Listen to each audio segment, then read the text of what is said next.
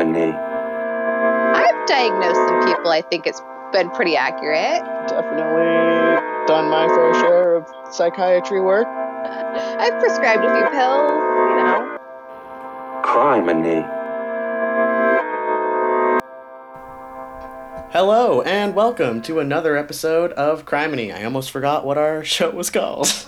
We're your hosts, Matt and Ange, and we're going to tell you some stories, and we're both a little rusty, and we're sitting in hell right now. It's 108 degrees, so bear with us as we get through this. Just starting out the show to say we are going to go every other week, just for the time being. Probably If you haven't already noticed. Yeah, just hopefully just for the summer, because things have been picking up for us in other areas in our life, so a little bit less time to commit to this part-time job. But we still want to bring you episodes, so we're going to go to every other week. So thank you for listening, and we're going to tell you some shit.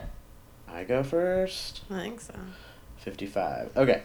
55. Remember when the internet was new? Remember fresh internet? When, like, stick figures dancing was, like, oh my really god, cool? that was like the shit. Yeah. Yeah. Oh my god, those videos. Or like the cat. Yeah. It's just like a picture of a cat, but like moving. Hamster on a piano. Oh my god. Yeah. Oh my god. Now it just sucks. It's not as fun. Now there's too much. Mm-hmm. Okay. And everyone's trying to be an original cat on a piano. Talk closer to the mic. You're like, My voice carries. First of all, my voice carries. You're always like, be louder, and then I'm yelling, and then you're like all quiet, and then I sound like the crazy loud one. It's just because my voice is deeper, but you're talking farther away. You can still hear me, I'm sure. Okay. I project. Like Well, Zephyr. project She's on. projecting her snores this way. Yes, soothing sounds in the background brought to you by Zephyr, the pit bull extraordinaire. Okay, so I got my information from the New York Post, Oxygen.com, Wikipedia, of course, and the New York Times. Did I say the New York Times? No, I said the New York Post. Mm-hmm. My story is about Arnie Cheyenne Johnson. Okay. Okay. On February 16th, 1981, just a few days after Valentine's Day, obviously. Thanks for letting us know. In a dog kennel in Connecticut. Not like a dog house. Like a kennel where they're keeping dogs for like not overnight. like actually People in the kennel, but like at the kennel. Okay. Where they're keeping dogs. Okay. You know. I'm glad that I had to clear that up. I knew I was going to have to. Instantly confused? That's a good Yes. start. Okay. They're in Connecticut, at a dog kennel. Yeah. Arnie Cheyenne Johnson, who's 19 at the time, fatally stabbed his landlord, 40-year-old Alan Bono, with a 5-inch pocket knife. Okay, see, when you say landlord and they're at the kennel, in the kennel, I'm thinking he's like renting a kennel. Like he's a dog renting a kennel? Like he's renting a kennel. What? Mm-hmm. And it was reportedly the first murder in Brookfield, Connecticut in 193 years at the time. Fuck. What happened, Arnie? Wow, I'm glad you asked. Thank you. Well, Arnie was arrested shortly after the murder, like hours. They found him, like, down the road. This is awful. Okay. And he was brought to the Bridgeport Correctional Center in lieu of a $125,000 bail. And he said he remembered nothing about what had happened. Ooh. Ooh, indeed. Arnie's attorney told Connecticut's Superior Court that his client should not be held culpable for the murder of Alan Bono because, you see, the killing was a result of demonic possession. Oh, God. Oh, God. Okay. This is just, like, so disrespectful for the person who was murdered. To be like, oh, it wasn't his fault that he killed someone and stabbed them a bunch of times. Not that they had, like, a dispute with their landlord and murdered them. More like, oh, it was possession, so it's not even his fault. I don't know. It's a pretty strong argument, Let's I hear think. about it. This case quickly became known as the Devil Made Me Do It murder trial. Oh, because it's like the 80s and Satanic Panic. Yep. Oh. Devil's making all kinds of shit happen. The devil, like, showed up strong in the late 80s. Yep. And then he... Or early 80s. Like, it was like 70s, late 70s, early 80s. all This throughout one's the like a little 80s. bit. Oh, the 80s were. This was the devil- 1981. Listen, the devil was definitely present in the 80s. The fashion, the cocaine, the I devil. mean, fun times though, Fun right? times. And then he just like disappears. He's like, all right, I had my fun. I fucked everyone over and goodbye. Yeah, but he did provide us with the fanny pack and Those neon colors. Neon colors, yeah. So that's pretty cool. And Shoulder pads, scrunchies. scrunchies. Mm-hmm. And He that did a little, lot. He remember did that little contribute thing a that you lot. would like tie your shirt off with, so that your belly. Yeah. You should have your belly shirt, but it was like a little like Yeah, little buckle, plastic, plastic like, buckle thing yeah. for you to weave. Oh my god, so good. And leg warmers. So I thank you, do Satan. listen. I really love leg warmers. They actually do work. Well, you as well. a person that's cold all the time, even in 108 degree No, weather. no. Above 80, I'm like dying. I just can't regulate well. It is hot, guys. So we might be a little delirious this episode because I can barely even read my screen through my sweating eyeballs. Ew. So let me invite you to my time machine. Yeah. And we will go back to before the murder took place. Let's get in And it. let's see the devil make him do it. Let's meet the devil. Bring him on out. Come on down, Satan! So, we're going back to the summer of 1980, just a year before the murder. Arnie and his Oh, I thought girlfriend... you said 88. This is No, 81. 81 was when it happened, yeah. Yeah, I'm It's not even a tracking year. at all. Yeah, Okay. Okay. Ooh, I just got lightheaded from, like, leaning forward. Yeah, it's so hot. It's so hot. Okay. Okay. So, Arnie, 19, and his 26-year-old girlfriend, Debbie Glatzel. How do you feel about that? Red flag. Yeah. I feel it's a red flag. I don't like that so much. If it was reversed, it would be a red flag. This way, it's a red flag. Yeah, it's it's a red just flag. a 19 and a 26-year-old should have nothing in common. If it's a man and a man, red flag. Woman, Anyone woman, with red that flag. kinda- Any gender and any gender, red flag. When you're 19, I mean, you know, Yeah. if you're like 7 years apart, but you're like 30 and 40, like, that's different. Yeah, it's different. I just feel like when you're in your teens and you're dating anyone like mid to whatever 20s, it's Well, I'm glad to tell you that this has nothing to do with the story, and it doesn't seem to affect them in any way. So, that we know of. still I'm still gonna judge. I mean, the devil did make him do it. That's true. So, That's true. okay, so Arnie and Debbie lived with Debbie's parents and her little brother David, who was like 9. Some sources said like 9. Some sources said like 10 or 11. An accident, maybe. Baby. Oh, because of the age difference? Yeah. Or maybe like, Empty nester, baby. Zephyr, can you scratch your ear? She has an opinion. Mm-hmm. It made her ear itch. She was uncomfortable by it at all. As we all should be. Okay. So they're at blah blah blah. Her little brother David is like 9. Arnie got along well with her family and was kind of like a big brother to David. And I guess Arnie's family also kind of lived in the neighborhood or something. That's so a full house. This is a very full house. So David, the little brother, started seeing things in his home. He often saw what he described as an old man with coarse, burnt-looking skin, Ew! wearing a plaid shirt, a torn plaid shirt, and jeans. That was a creepy ghost. Yeah. One day while David was in his parents' room, like playing on the waterbed, as all parents of the 70s and 80s had, Yes. well, I don't know how you don't get seasick on those things, because... Okay, that's because we have like the strong inner ear hairs that I get dizzy Firm when I inner like ear hairs. lift my head too quickly. So that just literally just happened to me. Yeah, it's really bad. It's so bad. It gets worse. I can just like watch someone spin and I feel nauseous. Yeah, it's like disgusting. it's getting really bad. So I don't know about those, but I feel like I'd sit on the waterbed and I would get nauseous. Mm-hmm, Yeah. mm-hmm. I hope they come equipped with barf bags.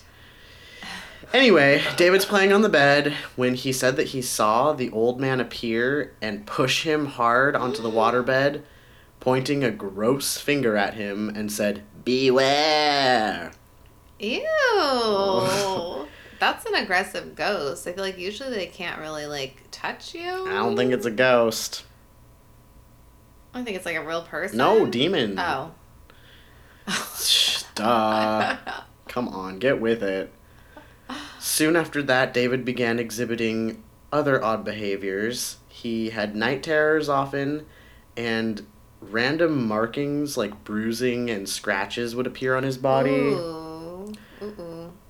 About 2 weeks after David started first exhibiting these behaviors, when there were no signs of them stopping, his parents, at the suggestion of a pastor at St. Joseph's Roman Catholic Church, Oh, thank God. reached out to well-known paranormal investigator demonologists Lorraine and Ed Warren. You looking at me like, Okay. what? That's not what you would do? Your first response wouldn't be go find some demonologists? Why does my question is why does a priest know demonologists? Hello, exorcisms? So they're also Catholic? Yeah. Okay. Yes. Is there a school where I can learn and be trained as a demonologist? Well, probably. You could. I mean, I don't know about school, but if you didn't know, Lorraine and Ed were a Catholic married couple, Roman Catholic, Yeah.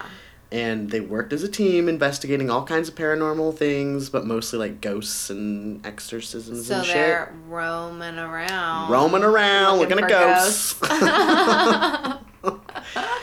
They wrote books on hauntings, and they founded the New England Society for Psychic Research, which is the oldest ghost hunting group in New England. That's pretty cool. They claim to have investigated over 10,000 cases. Jesus Christ. Although they didn't say that, like, I mean, they investigated 10,000 cases. That doesn't mean that 10,000 of them were, like, valid. Still, how many a year are they doing? Like, that's a lot of cases.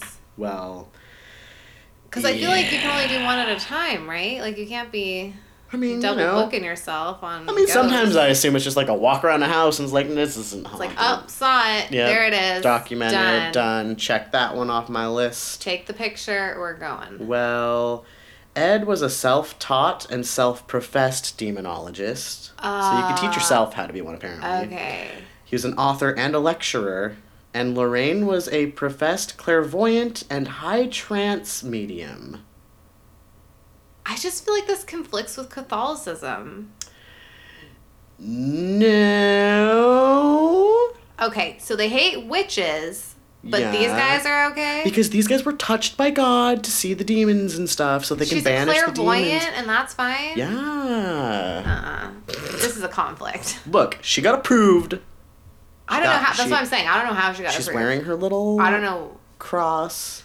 That's all you have So to you do? gotta get approved. You just wear a little crucifix and you're good? Good It's like, to no, go. no, it's okay. I'm Catholic. Look, I'm wearing. Hello. Can I wear this if I wasn't Catholic? I think your skin would burn if you wore it and you weren't. They believed that I was like in Arrested Development when Maeve wants to be Christian and she's like, do you know where I can get that little necklace with the T on the it? lowercase and T. he's like, oh, that's a cross. She's like, oh, a cross from where? yeah.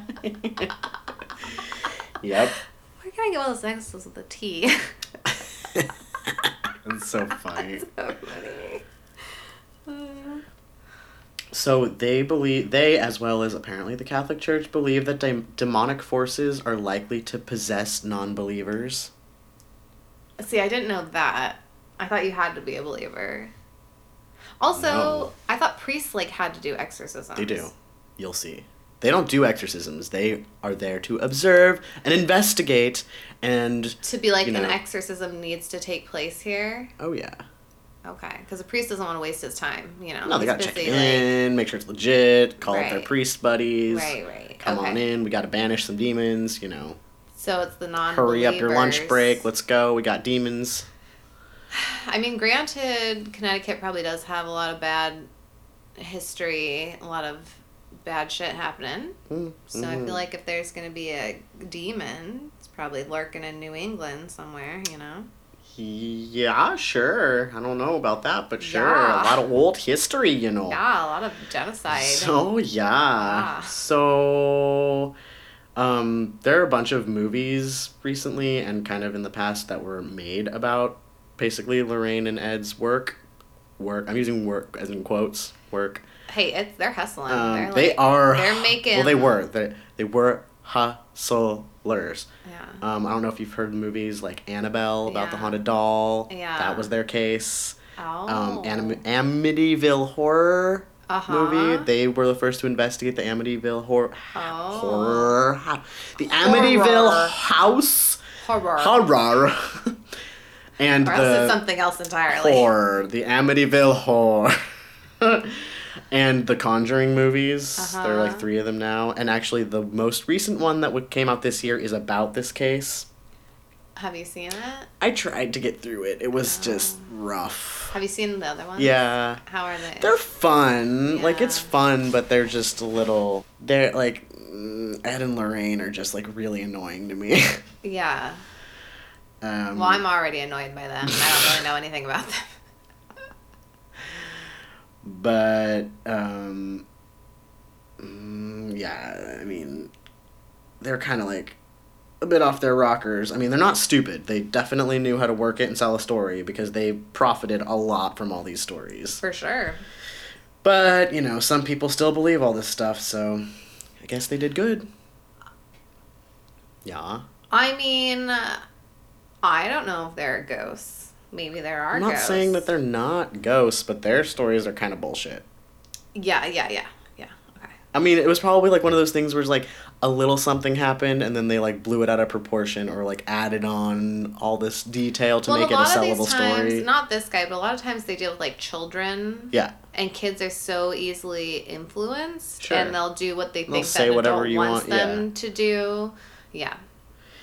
Anyway, the Warrens go to the Glatzel house and they had priests in tow. I like to imagine that at least one had the swinging incense ball on a chain. You have to. As he walked up the stairs. You gotta have like your little holster with like your holy water. You got your incense. Yeah, gotta have you the got Bible. your big cross, a little travel Bible. Maybe like an altar boy carrying that really, really, really heavy cross thing. Yeah, that would be that. You gotta make an entrance. Yeah. So like know you're. So the demon sees you and it's like, oh shit, I gotta go. They're coming. This is Here serious. they are. Yeah. Yeah, you gotta have the ball. So thing. the Warrens obviously prepared for an exorcism for David, and Okay, wait. Mm-hmm. He's arrested. This is before. Remember, we went back in time. Oh, the kid. Oh yeah. Okay. Back Sorry. in time. Yeah. Back in time. Okay, the kid. Okay, and so it was a little conflicting because it said that they had performed like 3 exorcisms on this boy, and like that maybe one of them there were 6 priests involved, which seems excessive. But it wasn't working. How weird. And then another one they said that they performed it in the church with 4 priests and David, and I don't know. So a lot of priests were doing a lot of incense swinging and well, maybe they're like canceling chanting. each other out. Maybe it's too like, much. Yeah. You got to let it settle. Yeah, everyone has their like own way, and it's just not working. So anyway, they're in the room. The priests are in the room with David, and Lorraine claimed that she saw a black mist materialize next to David, which is apparently an indication of a malevolent presence. Like, duh. Yeah, black mist. Is she the only one that saw it? Yeah. Yeah. Well, I think so. Well, she is. According to the clairvoyant sources I one. found. Yeah, so she sees shit, you know. Yeah. So I guess they, came equipped with priests, which I guess if I were a priest, it would be, the cool thing to do, go banishing Dude. ghosts. Oh, sorry, I gotta cancel boring-ass mass today. I've got an exorcism to perform. Yeah, I'm getting in that car immediately. Yeah, except for the, potentially traumatizing the child that you're like... Come on, you're a priest. You really care about traumatizing children? That's true, you're probably doing it anyway. Anyway... So Debbie and her parents tell the Warrens that they had seen David being beaten and choked by invisible hands and that there were red marks on his neck afterwards. And that is a red flag. Yeah, of demons. Okay. And they said that sometimes the invisible entity would flop him rapidly, head to toe like a rag doll. Who is saying looking at me this? like that? Debbie and her parents. They were because they were telling, Lorraine and Ed are there with the priests, and they're like, tell us what's been happening. And the priests are like, what is it? Like, Jesus, bless you. Yeah. Get away, demons. And then they're like, so tell me what happened. Yeah, I don't like any of this. They said that each night a family member would sit with him through convulsions and spasming with intermittent growling, hissing, and speaking in otherworldly voices, as well as reciting passages from the Bible. Yeah, I just don't feel like a demon would be doing that, right? Yeah, obviously. What demons do you know are reading the Bible and memorizing Well, it's it? to taunt you. They use things. So rude. Very rude. What? You expect demons to have manners? After receiving the prognosis of multiple possessions from the Warrens, David was subjected to 3 lesser exorcisms, like I said. One might have been in a church. Oh, okay. Lorraine claimed that David levitated, stopped breathing for a time, and even foresaw the future where Arnie killed Alan. I don't know what he said, but she said he said something. Yeah. She said he said, the demon Right. said Right. something. Right.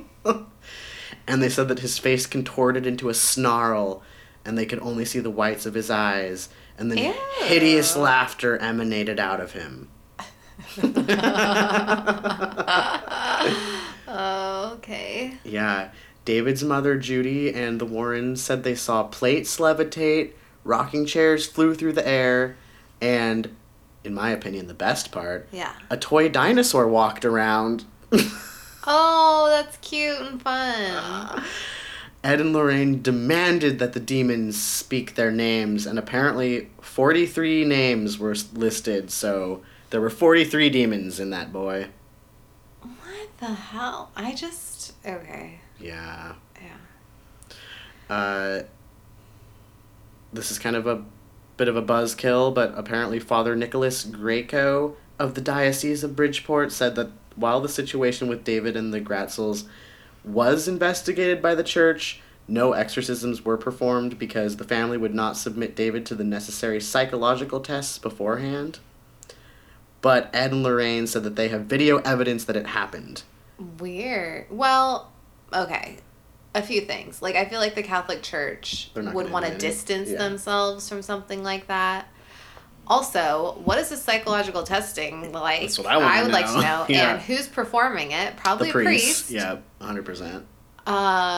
With no training in psychology to see if they can withstand. They're Like, like if they're psychologically testing the demons because the If the demon's kid like is- possessing the kid. Or if the kid is like psychologically sound enough to withstand an Right. exorcism. But also, so the thing I don't get about exorcisms is I feel like they're just like, you know, they like yell things over the kid and like spray Yeah. them with water and whatever. Yeah.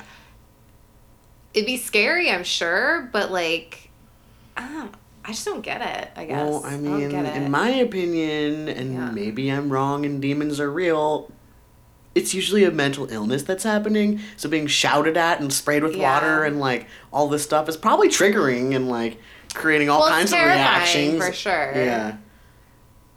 So, but Ed claims that he contacted the police department that October to tell them that they were working with clergy in the house, and that they claimed to be in a house that he claimed to be a demonic lair, and that there was some potential for violent acts. We wanted to let the police know, like, hey, we're performing an exorcism. It might go bad, so you're just a be police on like officer alert. who gets that call. What do you say?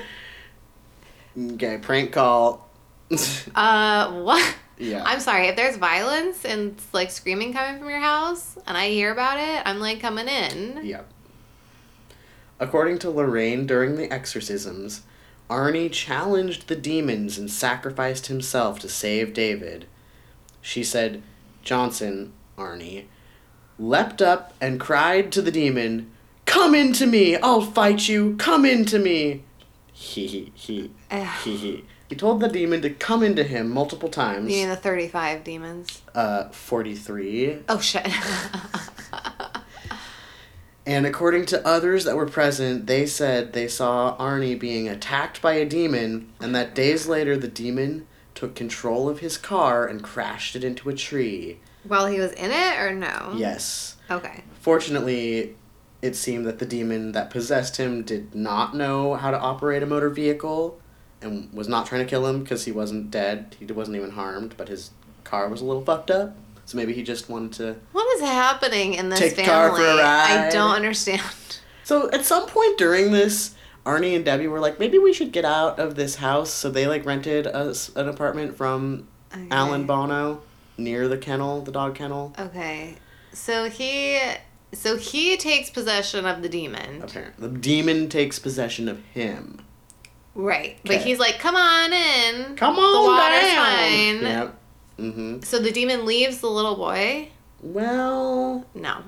Just goes back and forth between everyone? Well, there's 43 of them, so That's I'm true. sure, like, That's it's true. enough for both. Okay. Enough to go around. So he, like, went back to his rental property, and he wasn't... Okay, so this is really weird. He goes back to his property, and he goes to this old well on the property, and he wasn't looking for water, but he was looking for a demon who apparently lived in that well. Okay, I feel like someone left some bread out in that family and it got some mold on it and they're all like tripping balls because none of this makes any sense. Yeah.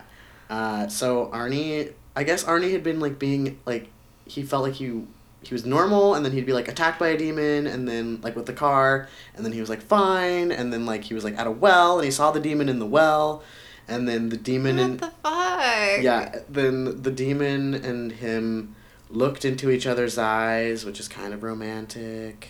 Demons have eyes? Apparently this one did. Okay. And, you know, while locking eyes, maybe he tossed a penny or two in to make a wish. Can you... I don't think you're supposed to throw pennies I in a would well. not throw pennies in a drinking well. That would be gross. I mean, probably bad for the water, and you might choke on it. Well, copper is like antibacterial. Well, are they actually copper anymore? No, they're like copper coated, I think. So Yeah, probably not great. I think they're nickel now. So, no one throw pennies in wells, unless it says wishing well. That's right. Oh, wishing well. Yeah, that's such a good story. Okay, so they locked eyes, and then Arnie became possessed with the demon. Well, don't look at it. It's gonna get in you. See, and then during this time, David's condition kind of worsened a little bit as time went on, so Okay. they're both possessed, apparently. And like I said, during this time, they got that rental property, and Debbie was hired to work at the dog kennel for Alan Bono. And Arnie started exhibiting more odd behaviors. Some of the things he was doing was similar to David. Debbie said that Arnie would sometimes go into a trance-like state and growl, and he would hallucinate, and he would say he saw the beast, and then not remember any of it. Yeah, there's definitely some like mold happening or like some kind of herbal tea that they're all drinking. Something. Someone's been throwing pennies in that wishing well. Someone's not a eating wishing the well, in wrong the regular kind of well, mushrooms. I don't know what's going on, but this is bizarre. right? So back to February 16th, 1981, Arnie called in sick to work for like the third day in a row. No. And he decided that he was going to join Debbie at the dog kennel where she worked with his 15-year-old sister Wanda and Debbie's 9-year-old cousin Mary. Don't be getting more people involved. Well, he's just like, I can't go to work today because he worked for like a tree trimming Look, service. with all so the he's demons like, look, and all the people already involved, I can't. well, maybe I he can't thought, handle you it. know, I'd rather just be around some nice pups and dogs, pet some dogs, instead of like holding an axe and chopping down trees. Okay. A little bit safer, maybe. Maybe. So Alan, the landlord boss, took them all out for lunch at a local bar where That's he very nice. proceeded to drink heavily. Oh, that's not so nice. After lunch, they all went back to the kennel. Alan was drunk and agitated for some reason, and Debbie was like, Yeah, because he's at lunch with weird people who are like pretending to be possessed and shit. Well, I would be agitated two of them too. are children. I'd be like, I need a fucking drink. This is Yeah. insane. Probably. And so Debbie was like, let's get out of here because he's kind of getting weird. Oh, he and might have a demon too. He might. We don't know. So she tried to usher out the two young girls. Yeah. When out of nowhere, Alan grabbed Mary's wrist, Mary the 9-year-old cousin, and refused to let go of her. Uh-oh. And then when Arnie saw this, he told Alan to let Mary go, and he did. And then Mary ran to the car, and Debbie went to break up the tension between Alan and Arnie. Ooh. And Wanda tried to pull Arnie to the car, but Arnie began to growl like an animal. Oh my god. And then he pulled a 5-inch pocket knife out and jumped on Alan, stabbing him repeatedly, leaving 4 or 5 tremendous wounds, one going from the bottom of his heart to his stomach. Oh my god. With a pocket knife? Yep. Fucking A. Yeah. The day after the murder, Lorraine informed the Brookfield police that Arnie was possessed at the time of the crime. After this, the media went Because he growled nuts. and barked. She didn't even see it. She wasn't even there. She just called them up and was like, he was totally possessed. And then the media was like, oh shit. And then the Warrens agents promised lectures, a book, and even a movie detailing the case were already in the works. Oh my god, that's so predatory. Uh-huh. Arnie's lawyer, 33-year-old Martin Minella, got calls from all over the world about the demon murder trial. He even planned to fly in an exorcism specialist from Europe, and he threatened to subpoena the priests involved in David's exorcism if they didn't come forward to testify. Okay. Martin told the Post before the trial that the stab wounds inflicted on Alan were far too deep to have been done by human hands. Come on! Also, he said that he planned to bring religion directly into the courtroom. Good. He said... We're gonna put religion on trial. Yeah, he said the courts have dealt with the existence of God, and now they'll be asked to deal with the existence of the demonic spirit. Okay, I'm all for putting religion on trial, but not in that way. Apparently, the Getzels had watched The Exorcist on TV before David started exhibiting these I was gonna things. say, this sounds like something that he saw somewhere, Uh-huh. he witnessed, and he's just like Acting it imitating out. what Yep. he saw. But then I was And- like, did they even have, like, I didn't even know when The Exorcist Yep. came out, so I wasn't The sure. Exorcist but came out in the 70s, and yeah. apparently the family, the Glatzel family, had attended one of the Warrens' lectures before David claimed to have demonic visions. With their child? I think the whole family went to a nice, lovely demonic possession lecture. No. Kids are so easily influenced. So, David said that he saw the beast go into Arnie's body and that it was the beast who killed Alan. And He was not trying to protect him. Yeah. Trial started October 28th of 1981.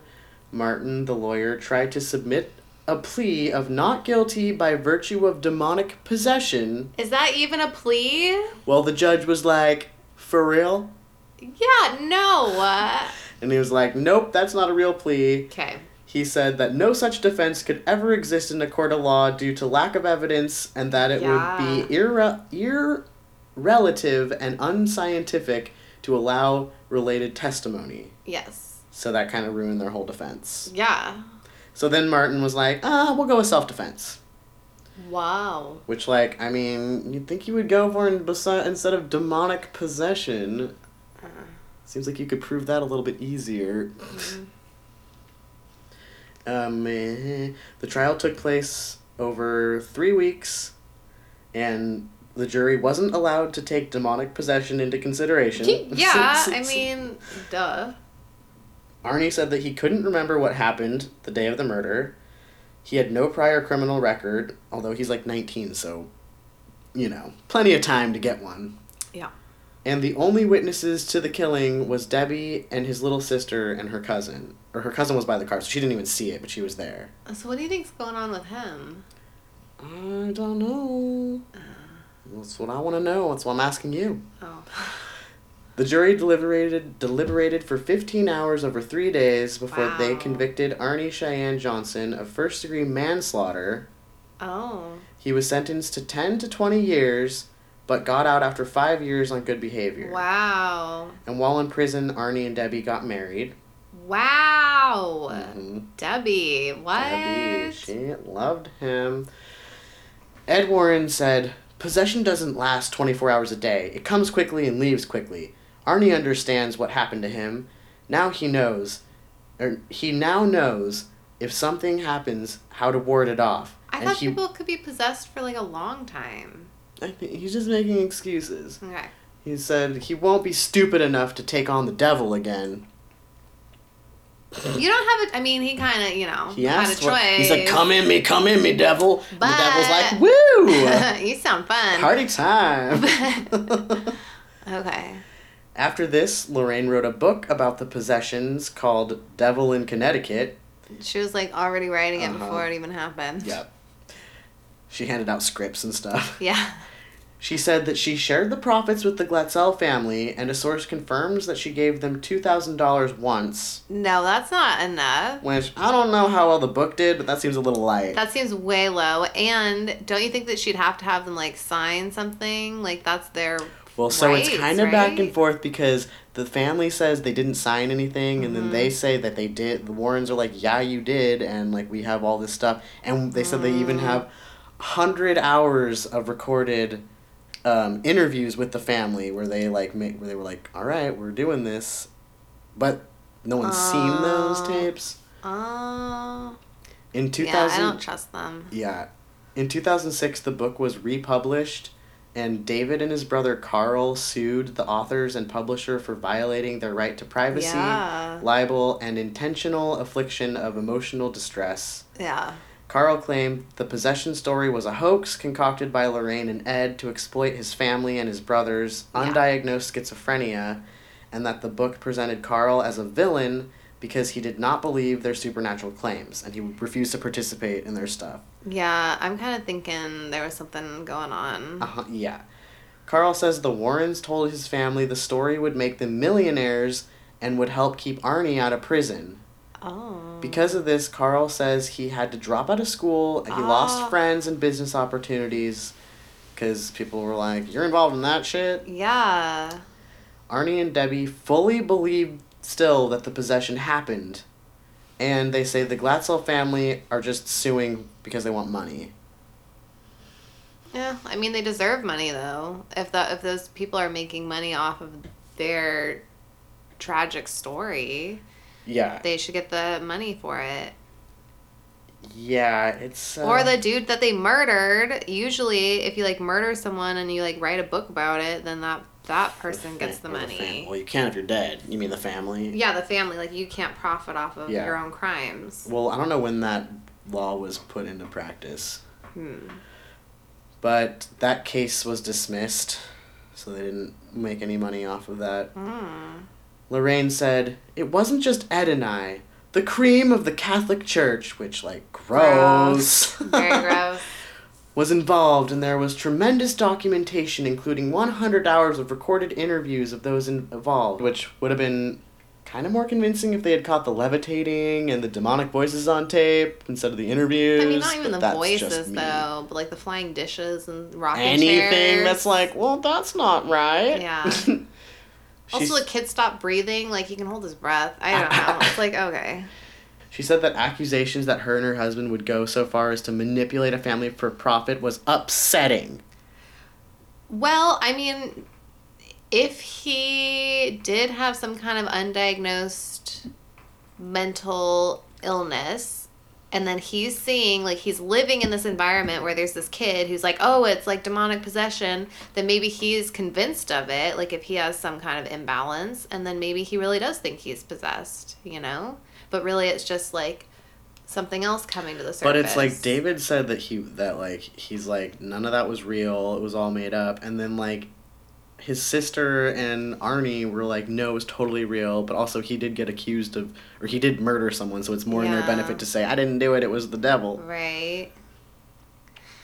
Oh. So what do you, I mean... But then, like, I understand it's, like, upsetting if, like, some drunk guy, like, grabs your cousin or whatever she was. Like, I understand that's upsetting. Yeah. But then to, like, stab him Yeah. after he lets her go, that just feels like a very extreme response. Yeah, something was going on. Something's going on. Right? Like, it's weird. Like, either they had some kind of altercation beforehand that, like, he was already in a rage about this guy, Yeah. or he just kind of, like, took the story and ran with it as, like, well, I'll just say this because obviously, look at they had priests come to exorcise this guy, so, like, maybe Yeah. I can just use a little bit of that for an excuse. But, I don't understand how if David actually had undiagnosed schizophrenia, and he's a child, and he just watched The Exorcist, and he just went to a talk where Lorraine and Ed talked about demon Yeah. possessions. Like, unless like I just don't understand how. I feel like the kid is just like being a kid, and Yeah. he saw something on TV. He wanted some attention. He like was like, oh, that's cool. I'm gonna do that. And then the more he did it, the more he got stuck into it. Because then his family's like, oh my god, like you're possessed. And then he's like, oh shit, like it's just really easy when you're a kid and you're living in like an imaginative world all the time. It's just really easy to get like really wrapped up in that. But then the other dude, like I feel like. I don't know. I feel like he had to have some like undiagnosed something going on. That's what I'm wondering, because like, how do you just go from like, oh, we're having lunch and I'm renting from you, and my girlfriend works at your kennel, and Yeah. like it seems like a really small kind of town vibe, and there weren't any murder, like, just kind of like a chill, Well, quiet, and he's sleepy like town. 18, 19. That's around the time that it would like hit. Well, that's what I'm wondering about David, because he's so young. That's really young for like schizophrenia to show. I mean, it but can it happen could for happen, sure. yeah. I think that he was just doing it because at first maybe he thought it was funny or cool or whatever, and then it got like out of hand. Yeah. And when you're a little kid and you're having like 3 exorcisms, how are you gonna go up to your parents and be like, Just "Hey, I was just kidding!" kidding," and then they're gonna be like, That's the either devil what talking. the fuck, or yeah, or no, you're not. Like there's something wrong with you. Like, obviously it's know? working because the devil doesn't want us to keep doing Yeah. it, so we'll do it more. Yeah. So I personally think that the kid was just being a kid, and then he got way out of hand because he's just a kid. He doesn't know how to handle that kind of situation. Yeah. And then I think Arnie, I think he maybe had some undiagnosed something happening, and then being in that environment, that's Kinda just like took it it just and seems ran. hectic and crazy making, and then that's your norm is to go into like that house all the time with this kid who's like having these like demonic experiences, and then he's seeing demons all of a sudden. Like I feel like that could be like a schizophrenic thing. Yeah. Like I mean, like Yeah, there are you can't, other obviously you can't diagnose illnesses- anyone from right, like and just there are other illnesses where you like hallucinate or you sure, or like you have said, delusions if you or you just had there's mold in your apartment, your new Yeah. apartment or whatever, Yeah. and you're having a weird reaction, or you're like super stressed and you just have some kind of break, like it just yeah, I feel like something happened. I feel like there's something going on with him. Yeah, because To just like murder someone. yeah, I mean, 'cause- people do it like all the time Exactly. for sure, but and I mean, we don't necessarily know. I mean, he could not have any mental illness. He could have Yeah. just been like, he felt threatened when Alan grabbed the little girl. And I mean, I don't know what exactly went on at that time. Like, it could have Right. happened before, or maybe He could have gotten handsy with the girls before, and they Right, like or told him like knock it something, off or maybe, something, and then but- he's drunk and he's like not. Because I don't know if he just like immediately released her when Arnie was like let her go, or if it was like no, like whatever, and then it was like a battle, and then finally like so he built up this rage and was like, you better let her go, like I'm trying to protect my cousin or whoever's cousin it was, and yeah, then but then to say like a guy, like it couldn't have been like a human Well- strength or whatever, like I just feel like people are so much stronger. especially a 19-year-old boy Yeah. who's like just finding his strength. Yeah, I just And if you really did think that, like, he was taking advantage of, like, a little girl, I mean, I could see the rage in that. Like, you don't fucking touch little girls, I'm gonna kill you. I mean, maybe Yeah. I've told you numerous times to stop. I mean, why do 2 little girls work in his kennel anyway? I thought that Arnie brought them just like visit. No. They were working there. Oh. They were helping out. I don't know if they were volunteering Well, yeah, or you what. could like volunteer because you're Maybe help a him, like, kid. walk dogs or Yeah. something. And I mean, it could be normal, and Or I it could be, don't like, want a summer job. Or I'm not trying to, whatever. like, villainize Yeah, we don't know what the Alan. Yeah, we don't know anything about him. All I what know is he's that he going got on. drunk and grabbed, a little girl, Yeah. so which is never a good thing. Oh, it's not good. Let's just keep our hands to ourselves, everyone. Let's just let our demons Well, chill out. The tossed salad and the scrambled egg. A tossed salad, a scrambled egg, The tossed salad a tossed salad, and the scrambled egg. a scrambled egg. So, a tossed salad is someone who clearly knows right from wrong and chooses to do wrong anyway.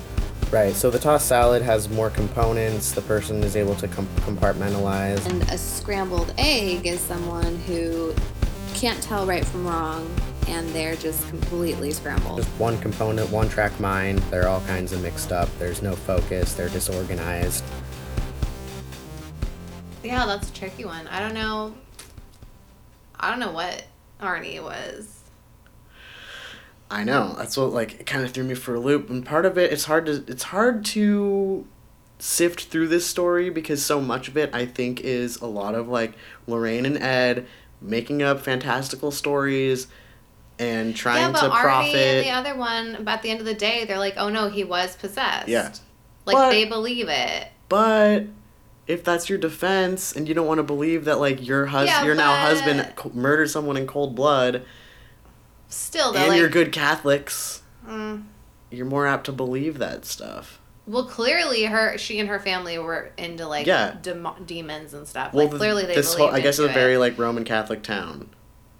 A lot of people there are very Catholic, and the Warrens lived a town over or something, and so they were well known. So do you think that he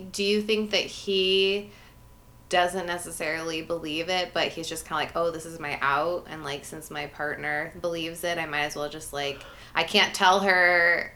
I mean, honestly, at this point, I think it could go either way. I think he could just be like David, kind of going with the story and well, can't back out now. I've already committed and said a demon possessed me. If I say no now, then people are going to call me a liar and a murderer. Yeah. Can't be that and be Catholic. Wow. Yeah. Well, yeah. And then the fact that he was living in their house where all this was taking place and that he probably believed it too. I mean, when you're that young and your world is your girlfriend and her family. Mm-hmm.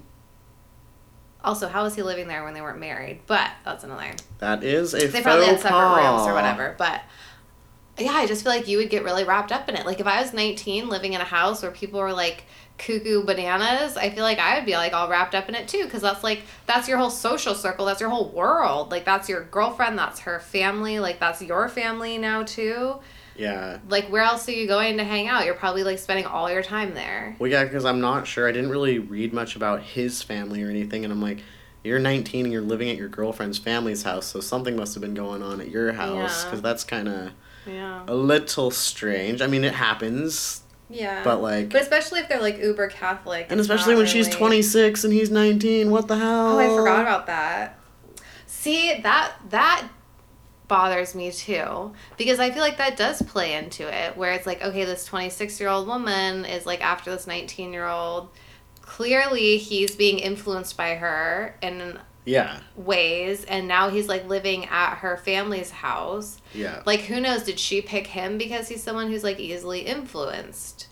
Because he could get wrapped up in it all. Because you're younger and you're naive, and that's just how it is. But yeah.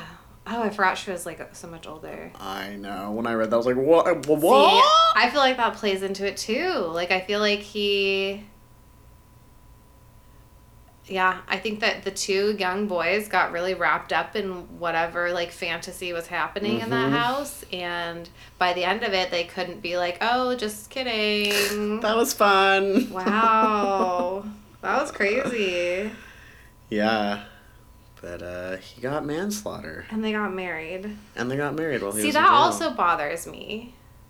That they got married? Yeah.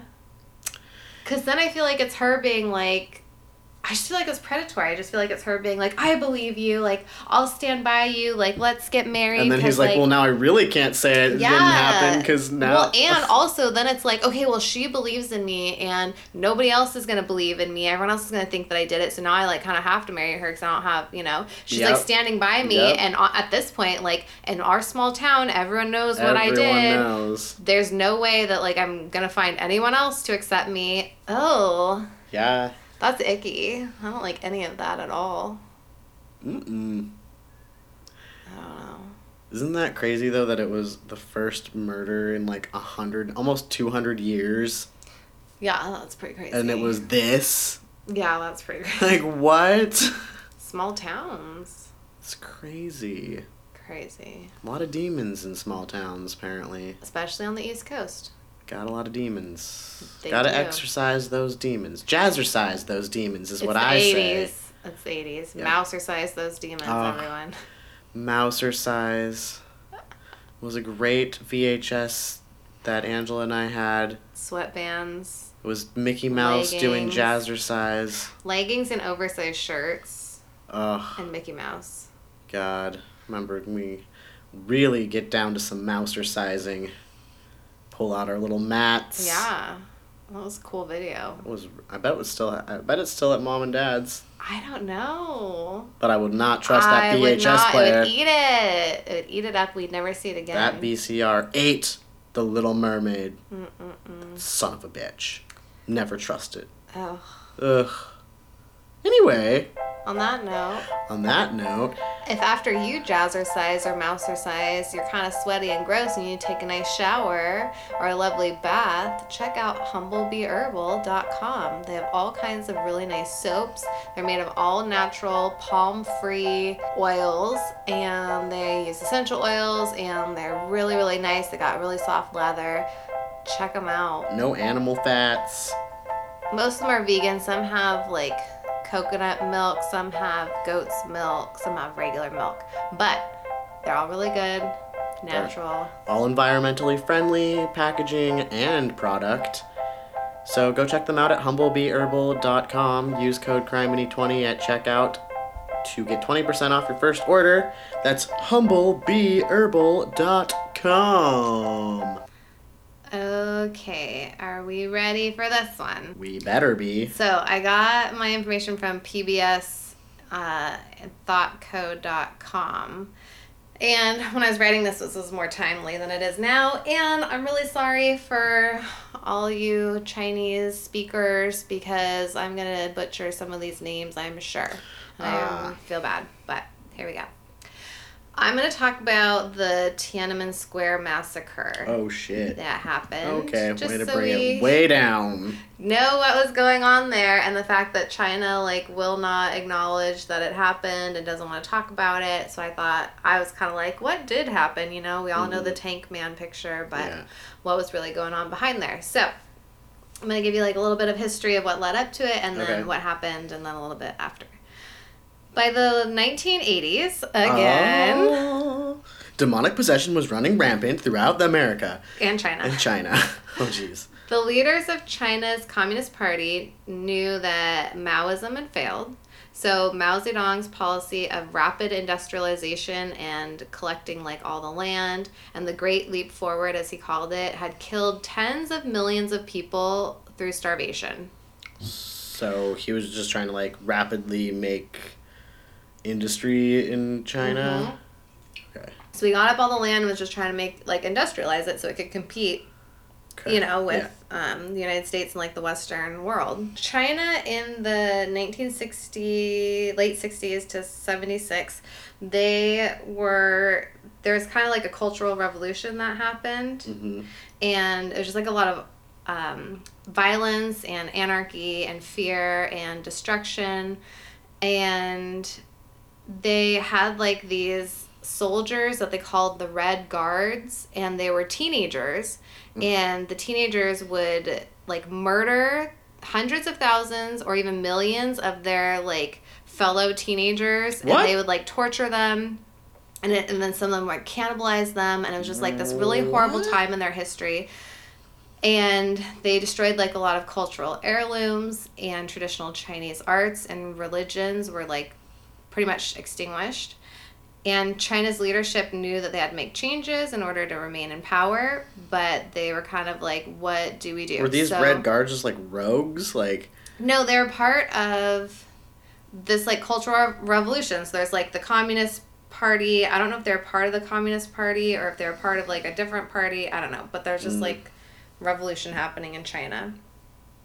And then in the 1980s, so many people had died from starvation, and so the Communist Party leaders split between those who were okay, we need to have drastic reform, and we need to move more towards capitalism and more personal freedoms for Chinese citizens, and then there were those who favored more taking command of the economy and then having strict control over the population. Okay. So you have these two sides, which capitalism's not really working here, so it's kind of like, what do you do? No, it's like the lesser of two evils, but is it really, you know? Yeah. Yeah. So then, with the leadership kind of not really sure where to go, the Chinese people were kind of in between. So they were like fearing an authoritarian state, and they like wanted to speak out for reform because they were like, we want more personal freedom. We need to like, we just like were killed by like the millions, and we need to like figure this shit out. Hu Yaobang was a reformist, and he served as a general secretary of the Communist Party of China from 1980 to 1987. He wanted to rehabilitate the people persecuted during the Cultural Revolution. He wanted greater autonomy for Tibet, rapprochement with Japan, and social and economic reform. As a result, he was forced out of office by the hardliners in January 1987, and they made him give this humiliating public speech about like, it was like really self-critical for his like bourgeois ideas, which awful. Yeah. And then one of the charges that they leveled against Hu was that he had encouraged, or at least allowed, widespread student protests in the late 1986. As general secretary, he refused to crack down on such protests because he thought that if people wanted to like speak their mind, then that should be allowed. Yeah. That the government should be like, okay, well, go ahead. Like, let's hear what you have to say. And then on April 15th of 1989, Yao Bong died of a heart attack. Oh, man.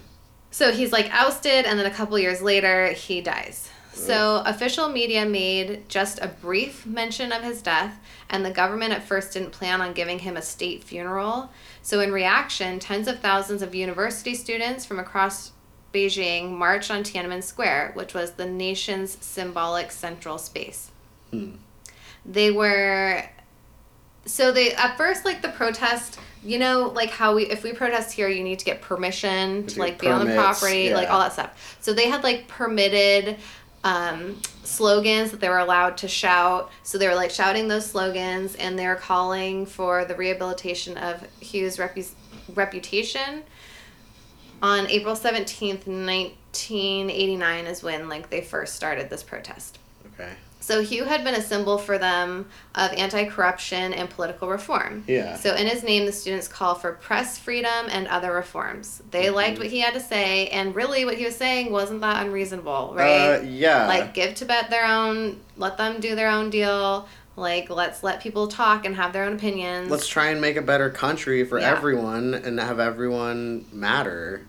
So April 18th to the 21st, the government decided that they were gonna like okay this state funeral after all, because all these people are protesting. They're like, fine, we hear you, we're gonna do it. But government officials on April 19th refused to receive a delegation of student petitioners who patiently waited to speak with someone for 3 days at the Great Hall of the People. That is some patient waiting. Yeah, so they're waiting for 3 days, and they're like, oh, no, actually, we're not going to, like, listen to you speak. Wow. Which was the government's first big mistake. Wow. So demonstrations escalated. All they wanted to do was be like, hey, we have, like, this petition. We want to just speak with someone. Yeah. And they're like, no. So in Beijing, it gets kind of, like, crazy. And then other cities and universities start, like, seeing what's going on and being like, what the fuck is happening? Yeah. So workers and officials join in with complaints about inflation, salaries, and housing. Party leaders fear the demonstrations might lead to chaos and rebellion. So one group led by Premier Li... I hate that. Rebellion. Like, no, bitch, we're just trying to get, like, human rights and, like... Who cares if you're rebelling? We're trying to speak out for ourselves. This isn't just, like, a machine. We're human beings. Yep. So, Premier Li Peng, second ranking in the party hierarchy, suspected... So this is, like, quotes, what he suspected. Black hands of bourgeois liberal elements are working behind the scene to undermine the government. As opposed to just like, oh, we're just individuals, we're students, we're workers, we're tired of the way things are, inflation's out of control, like, can't you see where we're coming from? And they're like, oh, this is all like a I hate when big they use conspiracy. liberal like an insult. It's like, so Yeah. so you're saying that like human rights and rights, like everyone is equal and, you know, no one should be allowed to be. Those are radical ideas. That's so dumb. Like, that's so dumb that those are radical ideas. Like, that is just common sense, and people are like so like offended. Like, oh, liberal, and it's like, yeah, I'm proud to be a liberal because I actually Yeah. think that people Well, 'cause matter. it's all just propaganda. It's all a way to like make people associate certain things with certain words. Yeah. So that it gets people like angry about these things when they don't even know what it means. Yeah. Like they don't understand. Yep. So a minority faction led by Party General Secretary Zhao Ziyang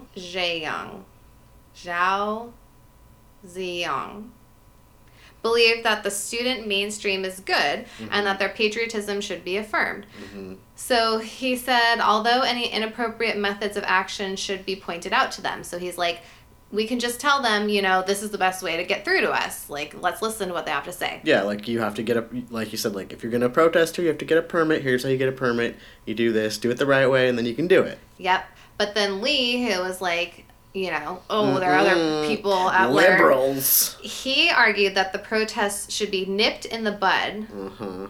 And so Zhao convinced them to wait, though. He said, our main task right now is to be sure that the memorial service for Comrade Yaobang goes off smoothly. He's like, let's just wait and see what happens. Like, let's be chill. So Hugh's subdued memorial service took place on April 22nd and was greeted by huge student demonstrations involving about 100,000 people. Wow. Hardliners within the government were extremely uneasy about the protests, but General Secretary Zhao believed that the students would disperse once the funeral was done. He was so confident that he took a week-long trip to North Korea for a summit meeting. Going to North Korea, are ya? Well, that's a good place to brainwash yourself even further. Well, he's the one who was like, you know, let's listen to the students. Like, it's a good thing that they're voicing their opinions. Yeah, but why are you going to North Korea? Well, there was some kind of summit meeting happening, some kind of government meeting. Ugh. So 3 students carried a petition of demands up the steps of the Great Hall and insist on a meeting with Li Peng. He didn't respond. The students were enraged that the government had refused to receive their petition, and they were upset because the government wasn't responding at all to their protests. There's like Because they're nothing like, we're happening. doing it the way you want us to do it. And you're not Here's responding. our things. Yeah. You need to accept our petition, and you're being like, nope, la la la, can't hear you, la la la la la, can't hear you. So even though the government did cave to their demand to have a proper funeral, they kept protesting, and their slogans got like further and further away from what was approved. Because I think they're kind of like, they're like, okay, well, we got a little, but if we keep going, then we can get more. They'll actually have to listen to us. So over the next days, the students boycotted classes and organized in unofficial student unions, which was an illegal act in China. Can't unionize. No. On April 25th, with Zhao out of the country, hardliners in the government, like Lee, took the opportunity to get powerful leader of the party elders, Deng Xiaoping, I think. Deng was known as a reformer himself, supportive of market reforms and greater openness, but the hardliners exaggerated the threat posed by the students. Of course. So Lee even told Deng that the protesters were hostile to him personally and were calling for him to be like outed out of the government, and they were calling for the downfall of the communist government. This sounds which like was it's not just a true bunch. at all. It sounds like little toddlers tattletaling. Yeah, it is. Like, wow, these people want rights. I heard It's that not the protesters fair. hate you and they want you out of the government. You know what? These people are a bunch of jerks. Okay, yeah, Lee is just like a real dick. Okay. So clearly worried, Deng decided to denounce the demonstrations in an editorial that was published in April 26th in the People's Daily. Well, that's not going to go well. He decided that the party had been tolerant and restrained, but the time had come for action. Bullshit. He called the protest. This is all like based off of what this other dude is telling him too. At first he was like, so it's like no one does any research. They're just like, no, the liberals are coming. Oh, it's scary. It's crazy. So he called the protesters Donggulan, something like that, which means like turmoil or rioting. And they said that the tiny minority was like causing riots. Okay. And I guess these like terms that they were using had been associated with the Cultural Revolution, like murders and everything. So it's like really, they chose the right words to get people like really upset. So part of the publication read, "This is a well-planned plot to confuse people and throw the country into turmoil. Its real aim is to reject the Chinese Communist Party and the socialist system at the most fundamental level. We must explain to the whole party and nation that we are facing a most serious political struggle. We've got to be explicit and clear in opposing this turmoil." So really, it's just like the game of telephone. It's like these students outside being like, "Hey, we want to be heard. Please listen to us. Look at our petition. These are the things that we want." And the workers are being like, "Yeah, we want better salaries. We're tired of the inflation. Like, we need reform, and you need to listen to us." And then Lee's up there being like, "Oh, I heard that they don't really like you, and they called you like ugly and stupid." And then this other guy's like, "Oh, we need to like, they're trying to overthrow the government. We need to like squash this now." They're trying to overthrow our fake socialism. So this story in the People's Daily got the students really upset. Yeah. They were like, what the Because they're like, none of this is true. We didn't do any of that. Yeah. We're literally just asking to be heard. How dare you like inflate all this? So the students felt that they couldn't end the protest after it was labeled with that term. Yeah. Because they thought that they would be prosecuted at this point. Right. So they're stuck in like a catch-22. Like they can't leave. If they leave, then they're going to get, like, arrested or whatever. Or they think they will. Right. And after, like, that whole editorial, like, maybe they would. So some 50,000 continued to press the case that patriotism motivated them and not hooliganism. And they're like, look, we're proud of China. We love China. We just want our country to be better. Yeah, we just know we can get better. And that's the thing that really pisses me off, like, here in this country. It's like, whenever I have something negative to say about the United States, then it's always met with like, oh, well, then why don't you leave? Yeah. And it's like, no, because I like it here, but we can be so much better. And that's the point of, and like, that's the, democracy and it's stuff. To improve. Everyone should be able to speak up and say what's what, and then people should be able to, like, change. Change is a good thing. And not stay quiet. Like, if you see something going wrong, don't stay quiet about it. Like, say something about it, and that should be celebrated. Yeah, people are so afraid of change. They are. People are terrified of change. So basically the students are like, until you step back from that, like, oh, we're trying to overthrow everything, we can't leave because we're afraid that we're going to get in trouble. Yeah, because now you have dirtied our names, and anywhere we go now, people are gonna point at us and be like, those are the people that are trying to overthrow our government, and they hate us. And then the government was trapped by the story too, because Deng had put his reputation on the fact that, like, the government was going to get the students to back down. Yeah. So they both, like, ego gets in the way, and they just, like, trap themselves. Well, more like he trapped everyone. So in April 27th, the editorial set off more demonstrations in other cities. In Beijing, 1 in 10 of the population was joining in. Wow. 1 in 10. Wow. All of the old people, all the little children. So it was massive. A foreign journalist, like, wrote about it at the time. Students from other cities poured into Beijing to join the protests, and other groups also joined in. So not just students now. It's like housewives, workers, doctors, even sailors coming from the Chinese Navy. Like, military personnel is coming in and joining in the protest. Damn. And it's like almost 250 cities in all at this point are protesting. So now it's getting out of hand for the government. Yeah, it's not just Beijing, it's like everywhere. So party leaders are aware of the growing foreign press coverage of the demonstrations. They done fucked up. But they're kind of split on how to stop the protests and get the students to return to classes.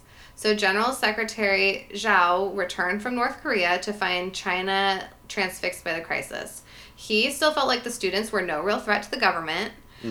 And he was trying to diffuse the situation by urging Deng to recant the editorial Mm-hmm. But Lee argued that to step back now would be a fatal show of weakness by the party's leadership. Oh God, you can't be showing any weakness. You can't say that It's you're just, like, wrong. This one dude is like calling the shots and making everything like hell for everyone else because of his ego or whatever. Yep. It's like, step down. Yeah, like, is your ego that important that, like, you're gonna put millions of people's lives at risk? Well, and what is the government except for a representation of the people? Yeah. If all the people are telling you we want to change, No. it's your responsibility But to it's fucking not. change. But it's not, because it's the people that are at the top. They're the kings. But The kings that's and queens or whatever. So bullshit. you can't tell me what to do because I'm at the top and you're just down there at the bottom. That's such bullshit. I'm the one in charge, and I think that this should be a I know well-oiled what's machine, best. and we should just be making lots of money, Mm-hmm. and fuck you all and your human beings.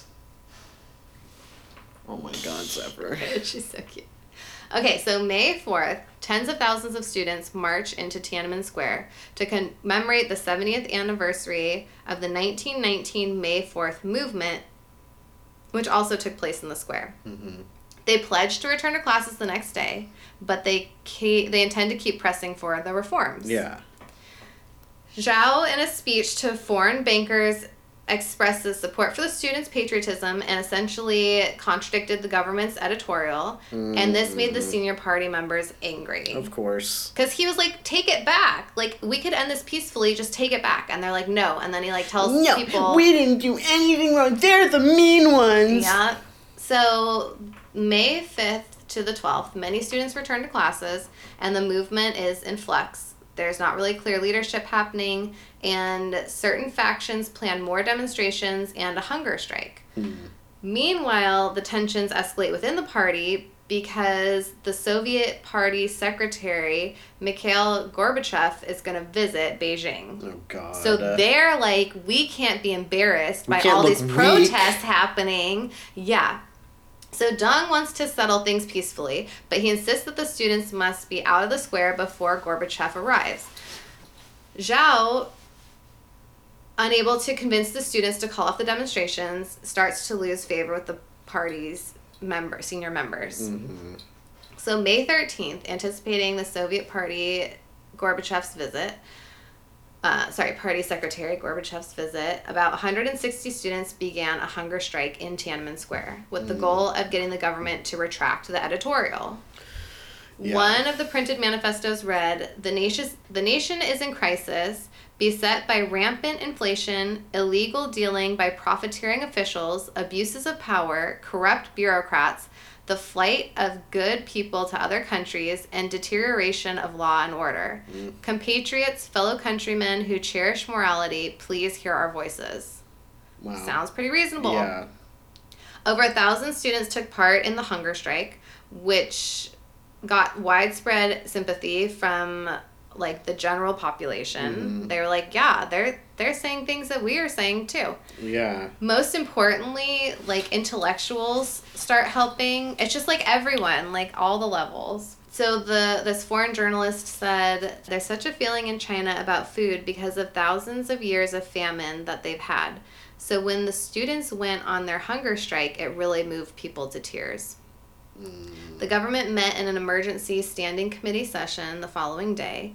Zhao urged his fellow leaders to accede to the students' demands and withdraw the editorial. Yeah, like it's not that hard. It's a simple request. Li Peng urged a crackdown instead. Mm-hmm. The standing committee was deadlocked, so the decision was passed to Deng.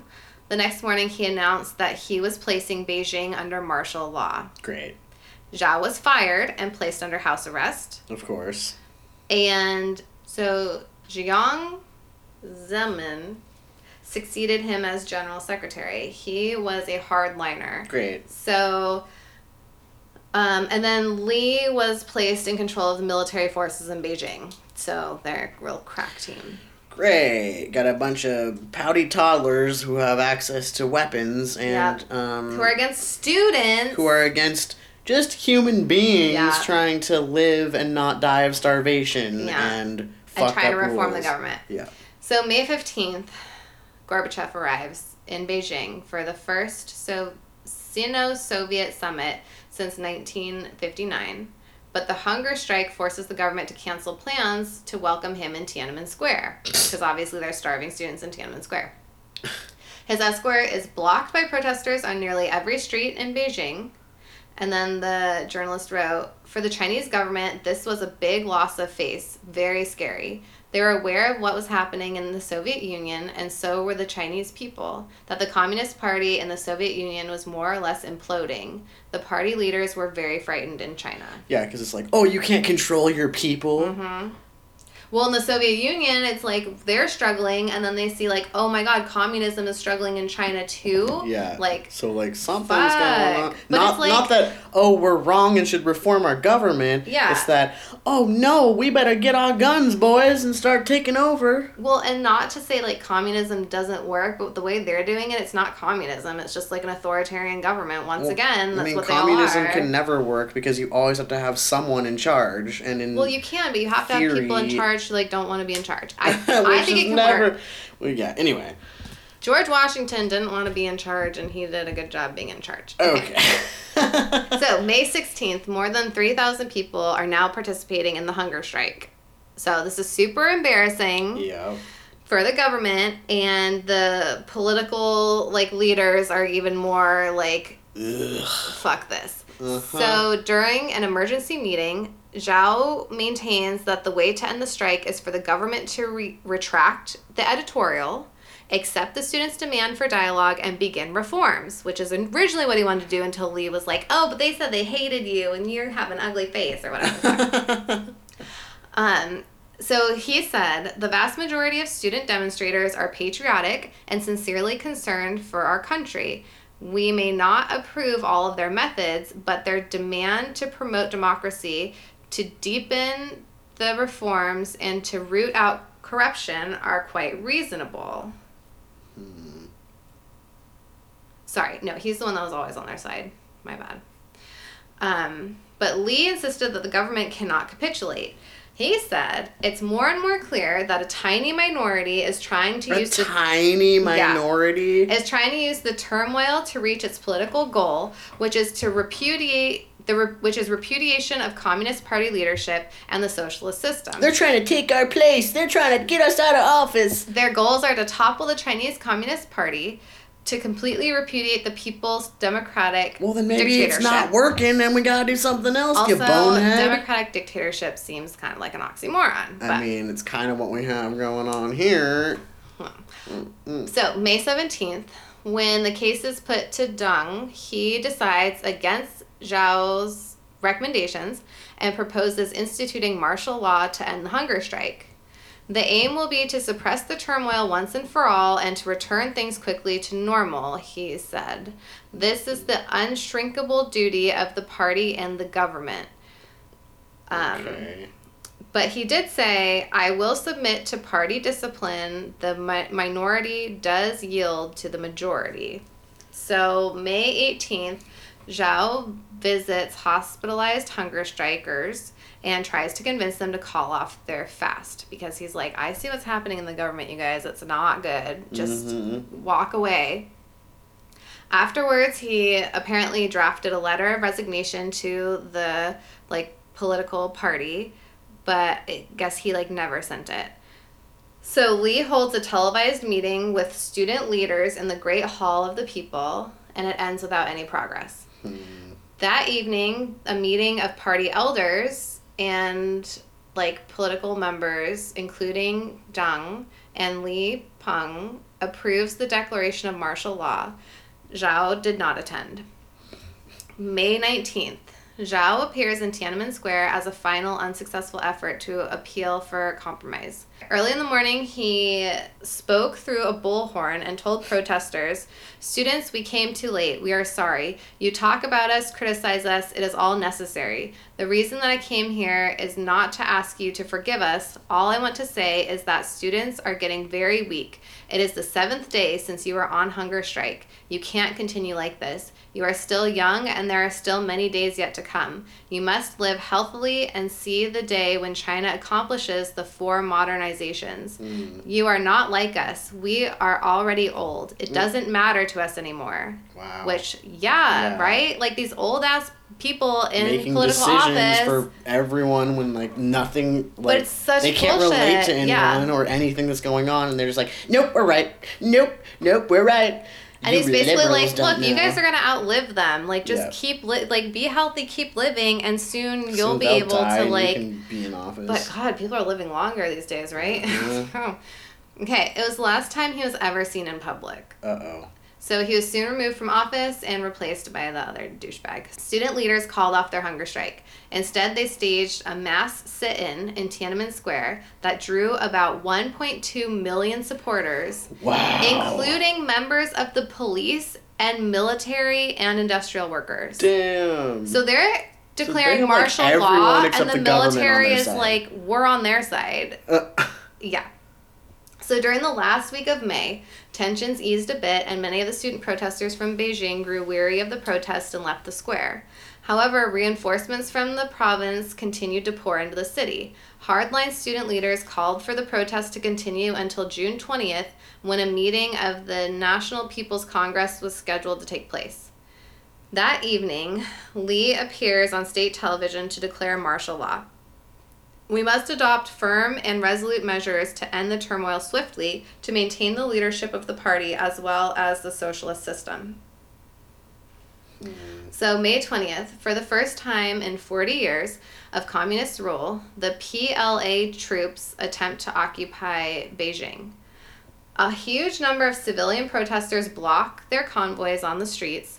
Beijingers That's what it says. Beijingers begin a dialogue with the soldiers, trying to explain to them why they shouldn't be there. Yeah. You had these touching moments of people appealing to the army to join them and feeding them and giving them water and saying, you know, you could be your son, could be your daughter. Mm-hmm. And you have these sort of doe-eyed, puzzled soldiers who are mostly country people, weren't experienced with big city life, just wondering what was going on here, not wanting to hurt anyone, said someone who was there at the time. So since, like, I read another thing that said since, like, a lot of the military officers were on the side of the protesters and they were, like, in the protest, they just went to the countryside and, like, recruited these, like, random people to come in and be part of, like, the military to, like, fire against their fellow, like, people. Yeah, and they're not used to questioning things out there. You just, Well, like, they don't really, like you said, they don't really know what's going on. Yeah, they don't. Yeah, so, like, it's like, oh, your government needs you to, like, do this thing, and they're gonna equip you or whatever, and you're gonna go do this whatever. And then they're gonna ship you out to a city, and you're gonna be what, you know. Oh, okay, well, it's my government. I guess that's what I gotta do. So, for almost 3 days, the soldiers were ordered not to fire on civilians, even if provoked. And they weren't able to reach the protesters in the square, and they were unable to, like, leave the city. So they're just, like, soldiers sitting there for 3 days, kind of like, what the fuck are we doing here? They're not even trained soldiers either, huh? They're just, well, some I of don't them. think a lot of them are. So May 24th, the troops are finally able to leave, but the government was, like, embarrassed by this challenge to its power. The God, party it's leaders... like, you're just prolonging the embarrassment. You could have easily just slid it under the rug, been like, okay, I'll let you do your little protest. Here you go. Speak your mind. Move on. No one even has to know about it. It's not going to be publicized.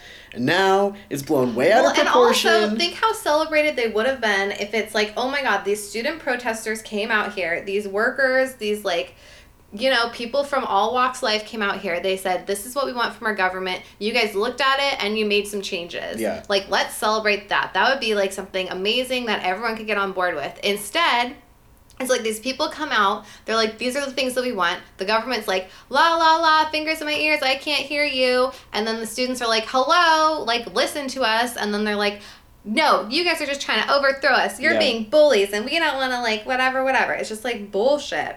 Yep. So this journalist said the party leaders feared that the whole edifice of communism was going to collapse. They needed to make a stand, and a bloody stand, to show their population and, in effect, to cow their population back into submission.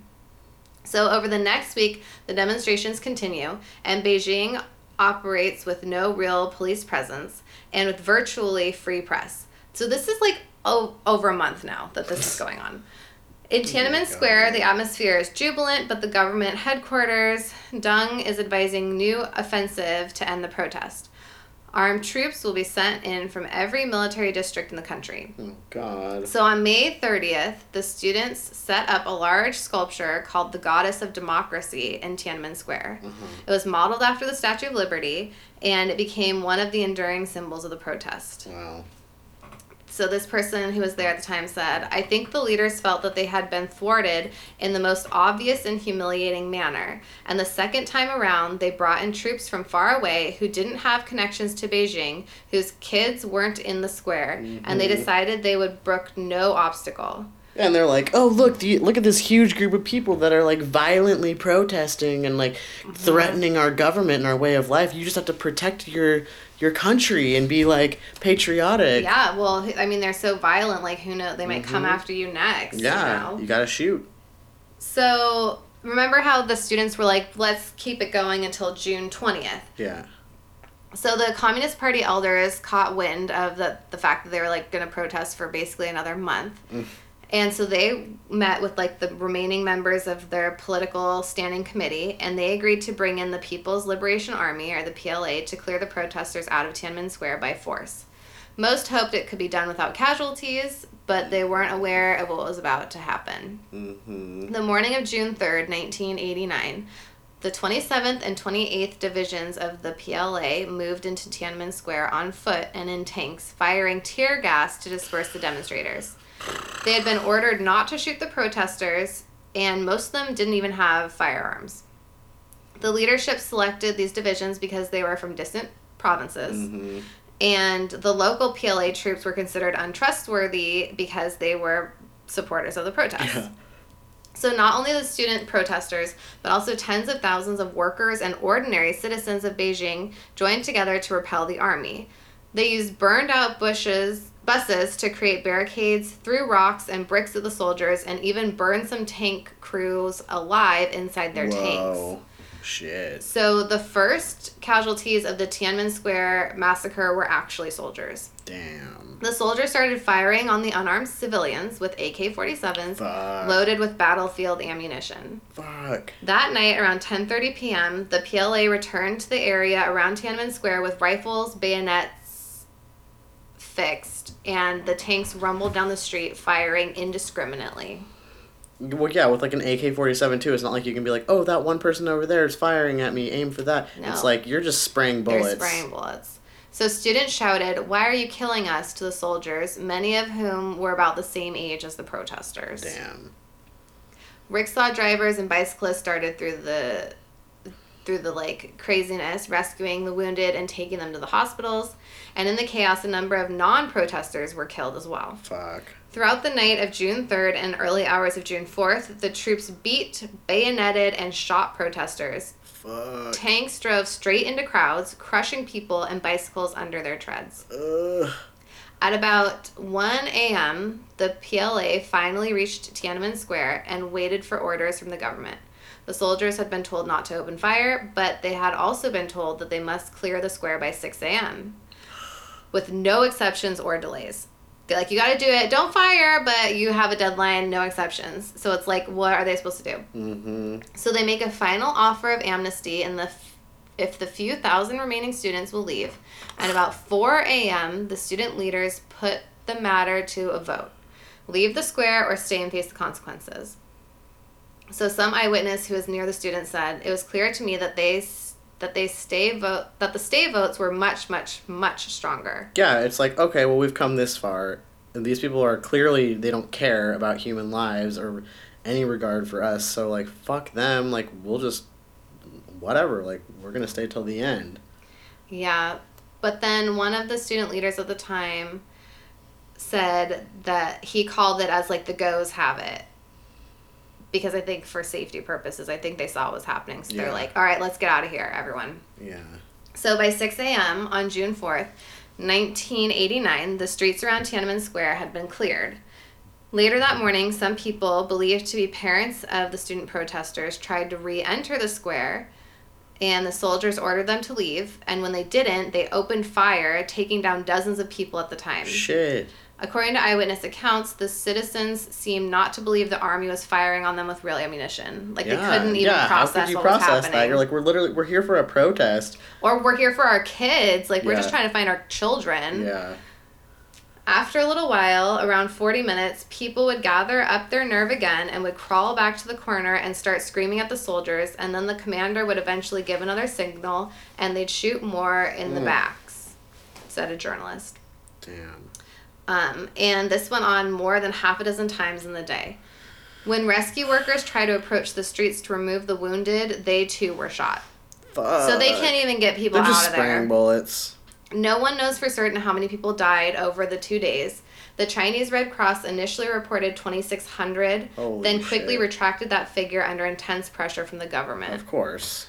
The official Chinese government figure is 241 dead, including soldiers, and Right. 7,000 wounded. Right. Mostly soldiers. The protesters were the ones killing the soldiers. They're after us. Yeah. Like, wow.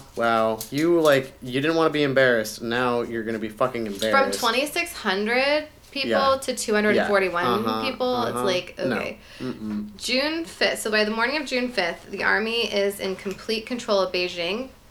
But when all protests in the streets seemed silenced, one final act of defiance happened. So about midday, as like this line of tanks is slowly moving along the boulevard towards Tiananmen Square, an unarmed young man carrying shopping bags suddenly stepped out in front of the tanks. Instead of running him over, the first tank tried to go around, but he stepped in front of it again. They repeated this maneuver several more times before the tank stopped and turned off its motor. The young man climbed on top of the tank and spoke to the driver before jumping back down again. Soon the young man is whisked to the side of the road by an unidentified group of people and disappeared into the crowd. Okay. To this day, who he was and what became of him remains a mystery. A man named Charlie Cole snapped the iconic photo, and then he stashed the undeveloped film in his hotel room toilet. Yeah, because they're going to come after you and take He all knew. the evidence. So Cole was a photojournalist and was in Beijing on assignment for Newsweek. As he snapped the photos of the standoff, he feared the worst. He said, "I'm thinking this guy is going to be killed any moment now, and if he is, I just can't miss this. This is something that he's giving his life for. It's my responsibility to record it as accurately as possible." Yeah. So as he photographed the scene, he said that he noticed these Chinese Public Secretary Bureau watching him through binoculars. So he had to act quickly to assure that his photos would make it out of China. So he Jeez. said, "I went in and took the film out of the camera and reloaded it into a plastic film can and went to the toilet. Took off the top of the toilet and put it in the holding tank, put the toilet top back on. About 10 to 15 minutes later, the Chinese Public Security Bureau broke through the door of his hotel room. The officers took a roll of film that Cole had shot from the night before, forced him to sign a confession that he had been photographing during martial law, and confiscated his passport. Wow, fuck that. He said they were pretty satisfied they'd cleaned up the situation. He returned to the bathroom a day and a half later to find that the film was still there. Ugh. Luckily, no one had flushed the toilet, he said. He had the film developed at the Associated Press office in Beijing, and the photo was transmitted to Newsweek in time for his deadline. Fuck. Since the photo of the tank man published, the Chinese government worked diligently to keep them from surfacing. Of course.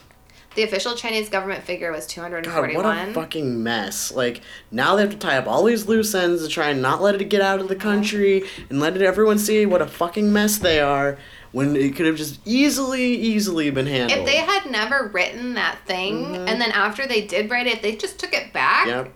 Nope. No. Bunch of cowards. So, between soldiers, protesters, and civilians, it seems likely that anywhere from 800 to 4,000 people were killed. Fuck. The Chinese Red Cross initially put the toll at 2,600 based on counts from local hospitals, like I said, but then they retracted. Some witnesses also stated that the PLA carted away many bodies I'm sure they did. that would not have been included in the hospital count. Sure. The protesters who survived the Tiananmen Square incident met a variety of fates. Some, particularly the student leaders, were given relatively light jail terms, less than 10 years. Ugh. Many of the professors and other professionals who joined in were blacklisted, so they were unable to work. A large number of the workers and provincial people were executed. Exact figures are unknown. Chinese journalists who had published reports sympathetic to the protesters also found themselves purged and unemployed. Some of the most famous were sentenced to multi-year prison terms just for writing about the story and being sympathetic for the cause. It's disgusting. As for the Chinese government, June 4th, 1989 was a watershed moment. Reformists within the Communist Party of China were stripped of power and reassigned to ceremonial roles. Mm-hmm. Former Premier Zhao was never rehabilitated and spent his final 15 years under house arrest. Shanghai's mayor, Jiang, who had moved quickly to quiet the protesters in the city, that replaced Zhao as the party's general secretary. Oh yeah, he went. Okay, so since that time, political agitation has been extremely muted in China. Mm-hmm. The government and the majority of citizens alike have focused on economic reform and prosperity rather than political reform. Mm-hmm. Because the Tiananmen Square massacre is a taboo subject, most Chinese people under the age of 25 have never even heard about it.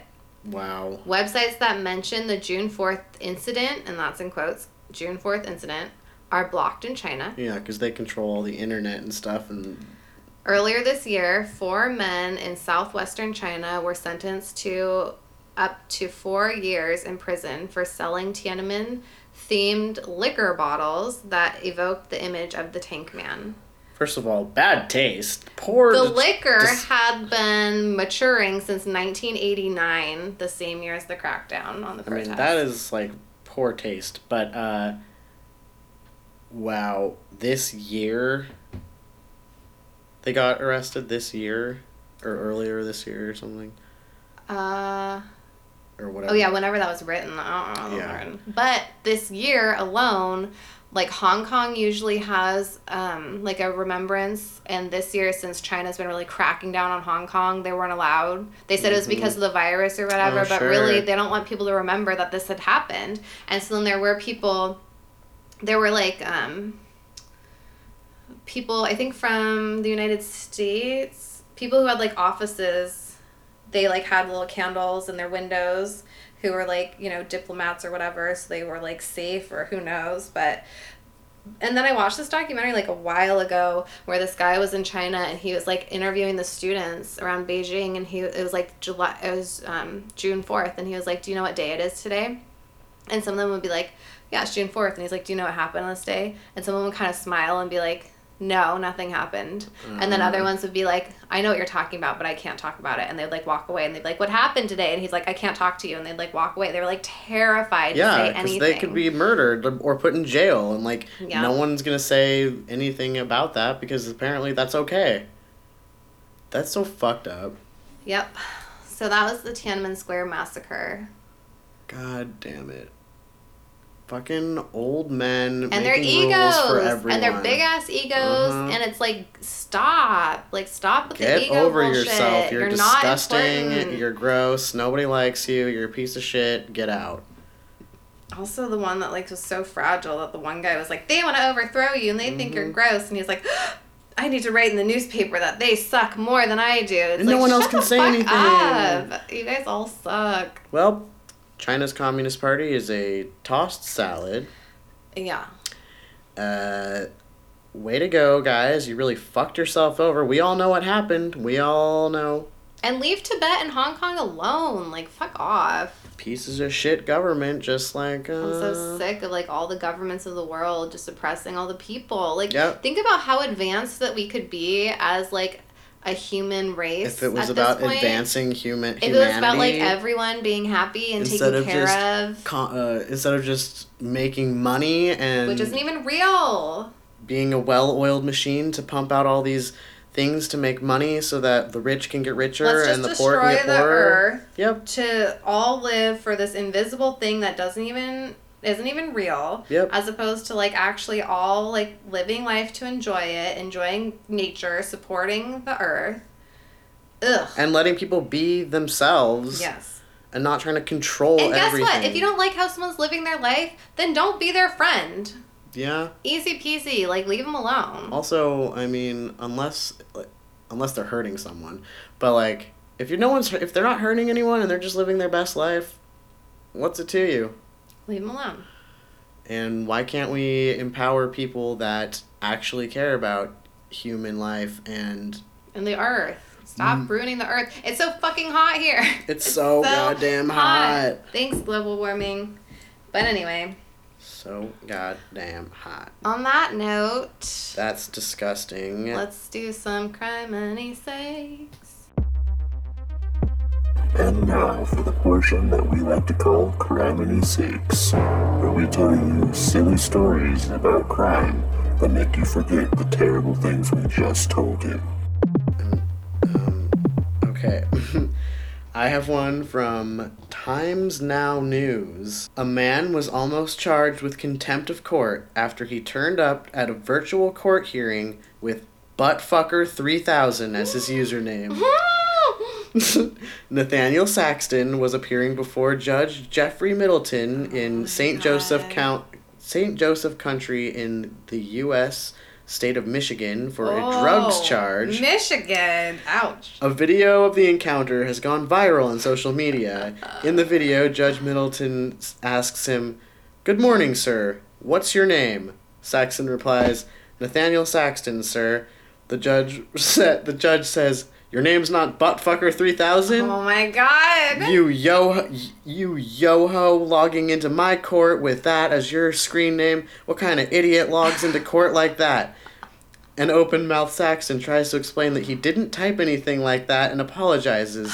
Middleton then put Saxton in the waiting room for a while. Time out. When Saxton was allowed to re-enter, he told the court that it was his sister who had changed his Zoom username, claiming it to be a joke. Oh my god, Saxton. that's like the worst joke. Oh my god. Saxton, having fixed the name, said, "I'm embarrassed. I'm sorry." Saxton was appearing before the court for possession of drug paraphernalia. He had initially pleaded not guilty to the charge. However, as he was found with the items, including a used syringe that tested positive for meth on his person, and the judge offered a lesser fine, he eventually decided to change to guilty, Law and Crime reported. He received a $200 fine. During the hearing, Judge Middleton asked, "Is your sister there?" "No, unfortunately, she's not," replied Saxton. The judge warned, "Tell her she almost got you put in jail for contempt of court." Saxton then apologized once more. Oh my god, that's so embarrassing. If it really was his sister, that's so embarrassing. Buttfucker3000. I would be so pissed. It seems like a sibling prank. I'd be so pissed. Okay, I have one. Okay. In August 2011, Durango, Colorado resident Ron Cornelius awoke to the sound of a car smashing into his mailbox. Uh-oh. His neighbor's SUV had been broken into and had traveled down the street into his yard. Uh-oh. To Cornelius' surprise, the getaway driver turned out to be a black bear. Oh my god. While poking around searching for food, the bear had broken into the vehicle. The hungry bear had accidentally shifted the car into gear, sending it rolling down the driveway before clambering its way out of the car and leaving the scene. Luckily, neither the bear nor any of the Durango residents was hurt, but the car was pretty banged up. Between the shattered rear window, the nearly ripped out steering wheel, and the bear poo in the front seat, needless to say, the SUV had seen its last day on the road. Bears will do a lot of damage to your car, but what is with animals and breaking and entering and driving your car away? It's so funny. So funny. Okay, I got another one. Okay. This one's just because you'll see why. This past December, a cafe in Costa Rica got an unexpected visitor when a hungry sloth snuck past its gates in the middle of the night. Oh, okay. I was like, how is no one noticing a sloth sneak, but in the middle of the night? Okay. The security cameras caught the creature's comically slow exploration of the counter area. It lumbered up onto a chair and even casually twirled a spinning display rack. Eventually, the would-be burglar took a noisy tumble off the chair picture alerting security to its presence. The cafe's owners who released the sloth back into the wild got plenty of laughs from the incident. That's hilarious. He's like I can just casually like picture it. looking through the display. Like, what I do can I just need picture here? it. It's so cute. They usually have fresh muffins here, but there's nothing here to eat today. Oh man, it must have gone so slowly climbing up that chair. Okay, I have one. Okay. This one's from the Smoking Gun. When Louisiana cops yesterday found a clear crystal-like substance inside a plastic Walmart bag in his pocket, John Combs did not claim it was a laxative or sugar or cornstarch. No, the 47-year-old Combs explained to police that the substance was salt, which he had used to treat an ingrown toenail. Oh. Turns out, it was methamphetamine. That's quite the treatment. So, if you want a nice salt soak, you should check out Humblebee Herbal. They have a lovely little salt soak you put in your bath. Foot.